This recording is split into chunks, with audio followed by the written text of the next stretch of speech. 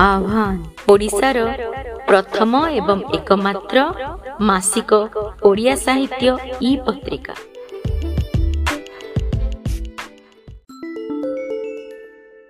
आसंतु शुणिबा विक्रम बेताल सीरीजर आउ गोटे कहानी शीर्षक रहस्यमय ऋषि। निशा गरजु थाए। एने ठीक से समय रे तुहाको तुहा वर्षा भी हेउथाए। शीतल पवन रे गछलता माने सते जेपरि थरी जाउथांती। भीषण घड़घड़ी और श्वान सापदंक रड़ी मझिरे अशरीरी मानक अटहास्य सबु शुभुथाए। ता सहित पुणी घन घन बिजुली आलुअरे भयावह मुहंटी मान मध्य दिशि जाउथाए। किंतु राजा विक्रमार्क क्षणिक पाई मध्य विचलित बोध न करी पुनर्बार से प्राचीन वृक्षटी पाखक लेउटी आसिले तथा वृक्षारोहण करी शबटीକୁ उतारी आनिले। तेबे से ताकू कांधरे पकाई सुनसान श्मशान पथ अतिक्रम करने को आरंभ करने मात्रे सबस्थित से बेताल जनक कहिला, राजा तुमे केउ प्रकार आशा द्वारा प्रेरित होई एभली दुर्योगपूर्ण रातिरे एठाकु आसी ए काम करुछ ताहा तो मु जाने ना। राजा माने तो अनेक समय रे खामखियाली भाव में काम करती। यही धरा जाऊ राजकुमार शिवदत्तଙ୍କ कथा। एबे मु तुमको तांको विषय एक कहानी कहूछि। मो कथा शुण, मन देई शुण, कहीं ताहा शुणिले तम श्रमभार। यापरे से बेताल गपिला। अतीतरे नीलसागर नामक एक समृद्ध राज्य थिला। अग्निदत्त सेठारे राजा थिले। तांकर दुई पुओ थिले, सेमाने हेले शिवदत्त और शांतिदत्त। से दुई राजपुत्र सत और गुणवान थिले। तेबे बड़ राजपुत्र शिवदत्त विनयी और दयालु थिले। तेणु समस्ते शिवदत्त को विशेष श्रद्धा करुथिले। राजा ठीक कले से शिवदत्त को युवराज रूपे अभिषिक्त कराइबे। राजांकर भारी इच्छा थिला युवराज तांको राज्यर प्रतिरक्षा विभागर दायित्व नेबे बोली। कारण नीलसागर राज्यर प्रतिवेशी सूरजपुर राजा अनेक दिनरू नीलसागर दखल करने इच्छा करुथिले। राजा मंत्री हाथ में बड़ राजकुमार पाखक यही शुभ खबर पठाइले। किंतु राजकुमार कहले कि से युवराज बा राजा हेबारे आदौ आग्रही नुहंती। मंत्री कहले, राजकुमार आपण ये कौन कहउछंती? राज्यर सब लोक तो सही दिन को अपेक्षा करछंती जे दिन आपण सेमानक युवराज हेबे। शिवदत्त प्रश्न कले, सेथिपई मु बा कौन करिबी? तहु मंत्री कहले, राजकुमार आपण युवराज हेबाकू अस्वीकार करुछंती। यह जानिले सूरजपुर राजा आम राज्य आक्रमण करिवार लोभ और संवरण करिपारिबे नाही। ताहा कथा शुणी शिवदत्त निस्पृह भाव में पुणी कहले, मु सेथिपई एबे कौन करिबी? तापरे से तांको अनुज तथा शांतिदत्त को युवराज पदरे अभिषिक्त करने निमंते परामर्श देले। यह शुणी से राजा विरक्त हेले। यापर से शिवदत्त को डाकी कहले, तमे युवराज हेले जाई मते परामर्श देवार अधिकार पाइब, मात्र तही पूर्वर नुहे। शुण वत्स, मोर बड़ पुओ भाव में युवराज हेबार केवल तुमर ही कर्तव्य। राजा हिसाब से किए युवराज हेब ताहा ठीक करिवार कर्तव्य हेउछि मोर। मु तुमको मनोनीत करिछि, अतएव तुमे अभिषेक पई प्रस्तुत हुआ। परदिन देखागला शिवदत्त प्रासाद छाड़ी कुआड़े चली जाइछंती। यह शुणी से राजा अत्यंत मर्माहत हेले। राणी भी आउ खियापिया कले नाही। फल दरबार तथा प्रासाद उपर दुखर छाया घोटीगला। पंचम दिवस जड़े साधारण बाटोई खंडे चिठी आनी राजा को देला। से खंडिक शिवदत्त ही तांको पितामाता पाखक लिखिथिले। राजकुमार भाव में मो कर्तव्य मु कौनसी मामूली कारण एड़ाई दे न थांती, किंतु मु मो आत्मार आह्वान शुणुछि। शास्त्र कहे निज आत्मा प्रति आमर दायित्व परिवार समाज आसन इत्यादि ढेर अधिक। तेणु मु सबु जलांजलि देली। मु वर्तमान सन्यासी। आ जी सन्यासी ताहार कहा प्रति भी कौनसी प्रकार दायित्व नाही।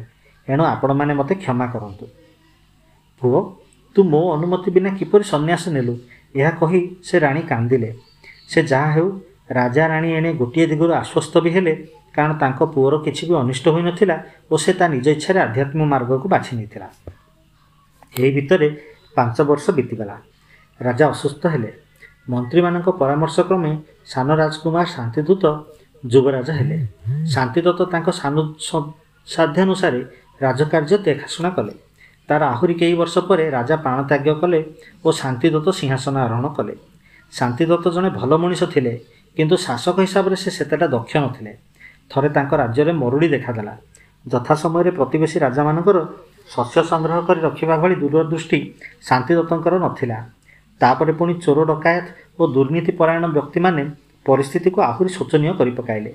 तेणे सूरजपुर राजा नीलसागर राज्य दखल करने उद्देश्य से तांको अभियान आरंभ कले। ए संवाद नीलसागर व्यापी आतंक सृष्टि कला। सेतिकी बेले राजा शांतिदत्त भी असुस्थ थिले। ଏସବୁ ଦେଖି ରାଜାମାତାଙ୍କ ଚିନ୍ତାର ଆଉ କୌଣସି ସୀମା ରହିଲା ନାହିଁ। ଜଣେ ମନ୍ତ୍ରୀ କହିଲେ, ମା, ଏ ସଙ୍କଟରୁ ଆମକୁ କେବଳ ଜଣେ ମଣିଷ ହିଁ ରକ୍ଷା କରିପାରିବେ, ଆଉ ସେ ଜଣକ ହେଲେ ଋଷି ବିସ୍ମୟ ଦେବ। ତାଙ୍କ ବିଷୟରେ ତ ଆପଣ ଅବଶ୍ୟ ଶୁଣିଥିବେ। ତାଙ୍କର ଆଶୀର୍ବାଦ ଶକ୍ତିରେ ଅନେକ ଅସମ୍ଭବ ବି ସମ୍ଭବ ହୋଇପାରେ। ରାଜମାତା ବି ଋଷି ବିସ୍ମୟ ଦେବଙ୍କ କଥା ଶୁଣିଥିଲେ। କେତେ ବର୍ଷ ତଳେ କେଇ ଜଣ କାଠୁରିଆ କୁଆଡ଼େ ବଣ ଭିତରେ ଗୋଟାଏ ଉଇହୁଙ୍କା ତାଡ଼ି ପକାଇବାରୁ ତହିଁ ଭିତରୁ ଋଷି ଧ୍ୟାନରତ ଥିବାର ଦେଖାଯାଇଥିଲା। କାଠୁରିଆମାନେ ଏଥିରେ ଅତ୍ୟନ୍ତ ବିସ୍ମିତ ହୋଇଥିବାରୁ ସେମାନେ ସେ ଋଷିଙ୍କୁ ବିସ୍ମୟ ଦେବ ବୋଲି ଅଭିହିତ କରୁଥିଲେ। ଅନେକ ତାଙ୍କୁ ଦେଖିବାକୁ ଆସୁଥାନ୍ତି। ତାଙ୍କ ଆଶୀର୍ବାଦ ଉପରେ କ୍ରମେ ଲୋକଙ୍କର ଗଭୀର ବିଶ୍ୱାସ ଜନ୍ମିଲା। ଏହିଭଳି ଭାବରେ ଖୁବ୍ ଅଳ୍ପ ଦିନ ଭିତରେ ସେ ସାରା ରାଜ୍ୟରେ ସବୁଠାରୁ ଭକ୍ତିଭାଜନ ବ୍ୟକ୍ତି ହୋଇପାରିଲେ। ବଣ ଭିତରେ ଲୋକେ ତାଙ୍କ ପାଇଁ ଆଶ୍ରମ ଓ ମନ୍ଦିର ତିଆରି କରିଦେଇଥିଲେ। ବଣର ସେ ଅଞ୍ଚଳ ଅତି ମନୋହର ଦିଶୁଥାଏ। ରାଜମାତା ମନ୍ତ୍ରୀଙ୍କ ପ୍ରସ୍ତାବ ଉପରେ ଚିନ୍ତା କରୁଛନ୍ତି। ଠିକ୍ ସେତିକିବେଳେ ତାଙ୍କୁ ଖବର ମିଳିଲା ଯେ ସୁରଜପୁରର ସୈନ୍ୟବାହିନୀ ନୀଳସାଗର ଅଭିମୁଖେ ମାଡ଼ି ଆସୁଛନ୍ତି। ସେତେବେଳେ ତ ଦ୍ୱିଧା ପାଇଁ ଆଉ ବେଳ ନଥିଲା। ତେଣୁ ସେହି ରାତିରେ ହିଁ ରାଜମାତା ବଣକୁ ଯାଇ ଋଷିଙ୍କୁ ଭେଟିଲେ।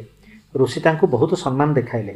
ରାଜମାତା ଓ ତାଙ୍କ ଶତ୍ରୁର ଆକ୍ରମଣ ଓ ରାଜାଙ୍କ ଅସୁସ୍ଥତା କଥା କହି ଶେଷରେ କହିଲେ, ହେ ଋଷିବର, ଏବେ କେବଳ ତମେ ହିଁ ଚାହିଁଲେ ଆମକୁ ଏ ସଙ୍କଟରୁ ରକ୍ଷା କରିପାରିବ। ଏ କଥା ଶୁଣି ଋଷି ଆଖି ବନ୍ଦ କରି କିଛି ସମୟ ନୀରବ ରହିଲେ। କହିଲେ, ମା, ଆପଣ ଆଉ ବିଚଳିତ ହୁଅନ୍ତୁ ନାହିଁ।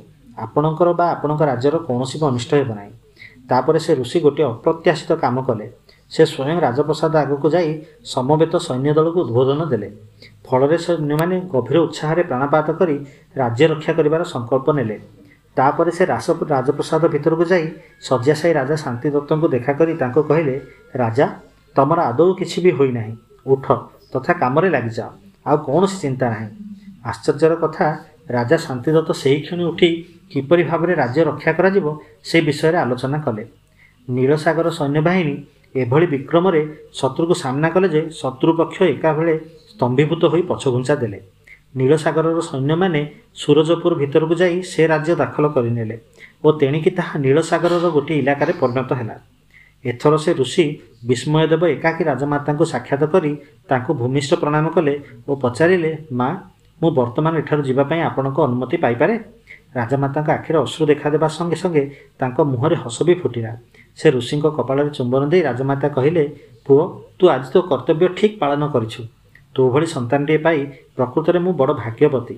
ଏହାପରେ ସେହି ରାତିରେ ହିଁ ଋଷି ରାଜପ୍ରସାଦରୁ ବିଦାୟ ନେଲେ।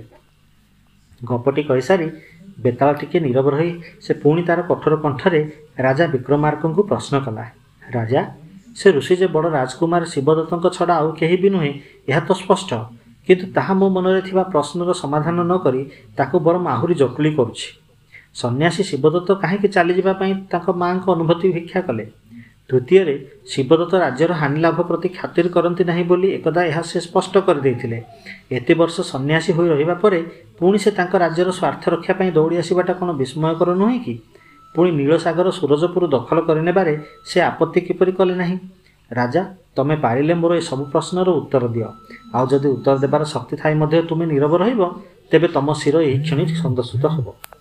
ବେତାଳର ଏଭଳି ପ୍ରଶ୍ନ ଶୁଣି ରାଜା ବିକ୍ରମାର୍କ ଆଉ ମୁହୂର୍ତ୍ତେ ମଧ୍ୟ ବିଳମ୍ବ ନ କରି ତୁରନ୍ତ ଉତ୍ତର ଦେଲେ, ଜଣେ ଯେତେବେଳେ ନିଜ ଆତ୍ମାର ଆହ୍ୱାନ ଶୁଣେ ସେତେବେଳେ ସେ ପରିବାର ବା ସମାଜ ପ୍ରତି ତାର କର୍ତ୍ତବ୍ୟରୁ ଓହରି ଯିବାରେ ଶାସ୍ତ୍ରର ସମ୍ମତି ରହିଛି। ଏହା ସତ୍ୟ, କିନ୍ତୁ ପୃଥିବୀରେ ଗୋଟିଏ ସମ୍ପର୍କ ଅଛି ଯାହାକି ଖାସ୍ କରିକି ପାରିବାରିକ ବା ସାମାଜିକ ନୁହେଁ। ତାହା ହେଲା ଜନନୀ ସହ ସମ୍ପର୍କ। ଶିବଦତ୍ତ ତାଙ୍କ ମାଆଙ୍କ କ୍ଷୋଭ କଥା ଜାଣିଥିଲେ। ବର୍ତ୍ତମାନ ମାଆଙ୍କ ଅନୁମତି ଭିକ୍ଷା କରି ସେ ମାଆଙ୍କର ସେ କ୍ଷୋଭ ଶାନ୍ତ କଲେ। ଏହା ଯେ ସେ କୌଣସି କର୍ତ୍ତବ୍ୟ ଦୃଷ୍ଟିରୁ କଲେ ତାହା ନୁହେଁ, ବରଂ ସେ ଏହା ତାଙ୍କ ନିର୍ମଳ ସଦିଚ୍ଛାରୁ କଲେ।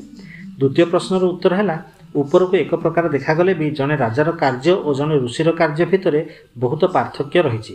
ଶିବଦତ୍ତ ରାଜା ହୋଇ ଯୁଦ୍ଧ କରିଥିଲେ ତାହା ସେ ନିଜ ସ୍ୱାର୍ଥ ପାଇଁ ବା ଆସକ୍ତି ସହ କରିଥାନ୍ତେ।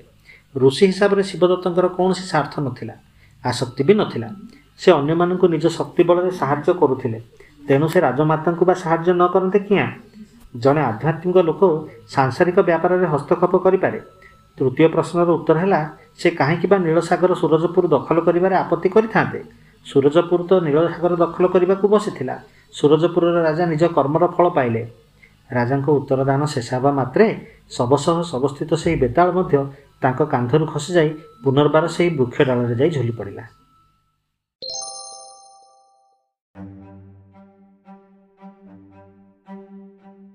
ଯଦି ଆମର ଉପସ୍ଥାପନା ଆପଣଙ୍କୁ ଭଲ ଲାଗିଲା ତାହେଲେ ଆଜି ହିଁ ଆମ ପଡ଼କାଷ୍ଟକୁ ଲାଇକ୍ କରନ୍ତୁ सब्सक्राइब करंतु एवं निज बंधु मानक सहित शेयर करंतु।